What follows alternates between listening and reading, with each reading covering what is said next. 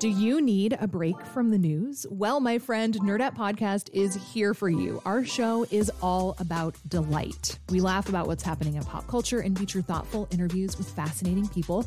We even have a monthly book club that you can participate in. I could just go on and on about it. I loved this book. It was an experience, I'll tell you that.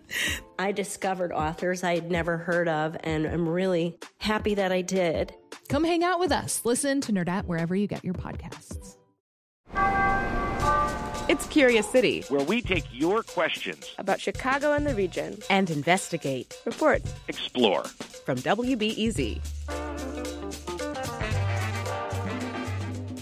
When question asker Laurel Walmsley arrived in Chicago in 2012, the CTA station announcements helped her settle into her new city. This is Roosevelt.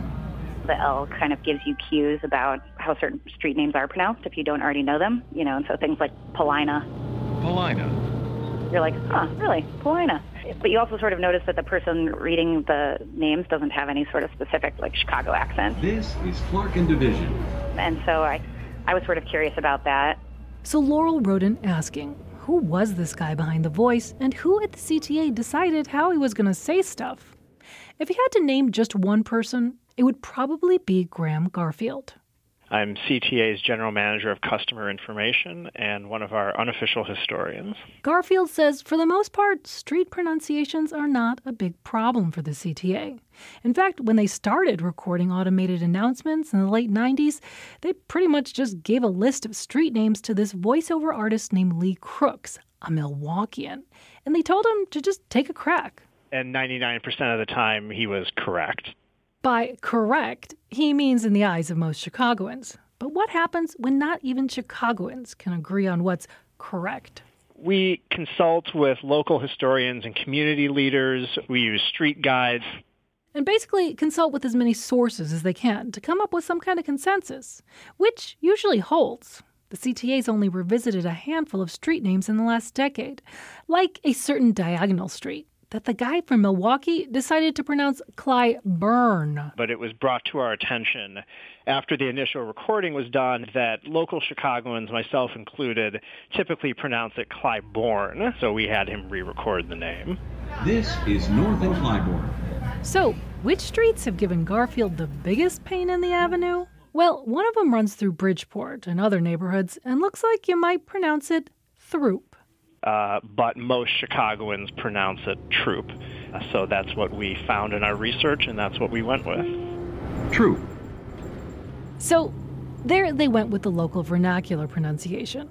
But what did they do for the Gold Coast street some people call Goethe, named after a German poet? We really just went back to what the generally accepted pronunciation of Johann Goethe's name is. Goethe.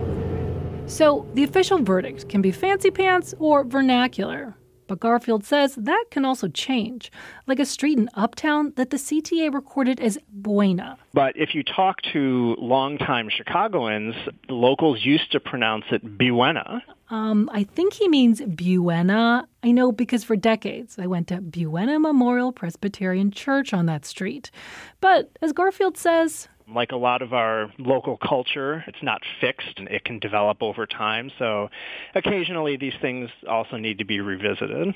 When I bring it all back to Laurel, she says she's impressed by how seriously the CTA takes this. But she wonders one thing. I'm still a little surprised that a person from Wisconsin is the voice of it, as if there's not a lot of voiceover talent in Chicago. But where would you find that kind of local voiceover talent?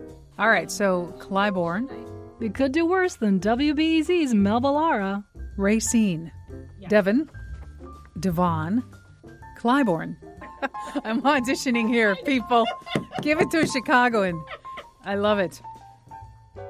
Curious City is supported by the Conant Family Foundation. I'm Monica Eng.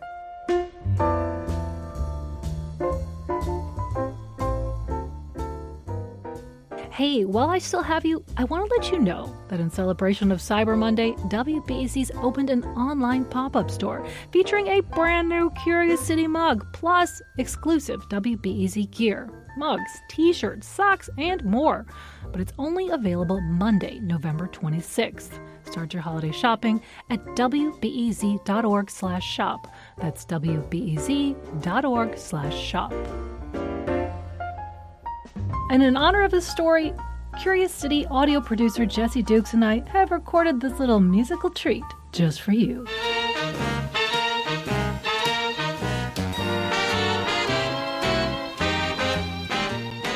You say Paulina and I say Paulina. You say Clyburn and I say Clybourne. Paulina, Paulina, Clyburn, Clybourne. Let's call the whole thing off. Oh, you say Goethe and I say Goethe.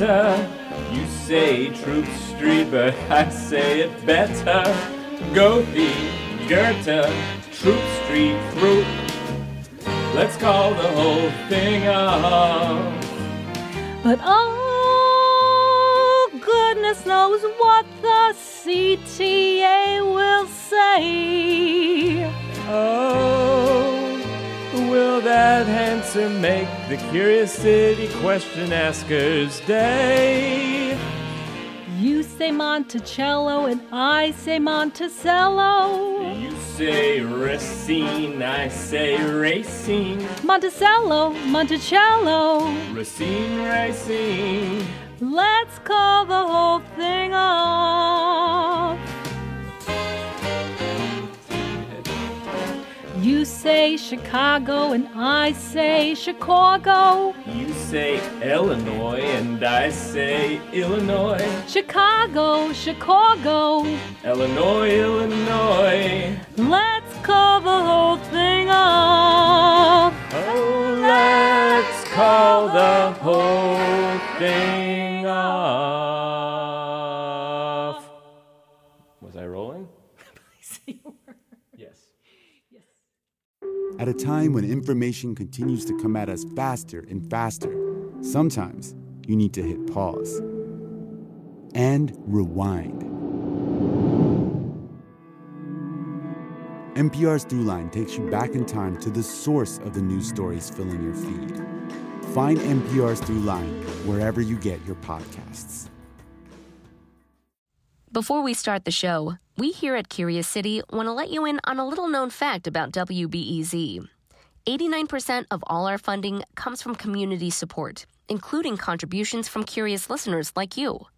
If this program has changed how you see Chicago, please consider supporting this program at wbez.org/curious. Thank you.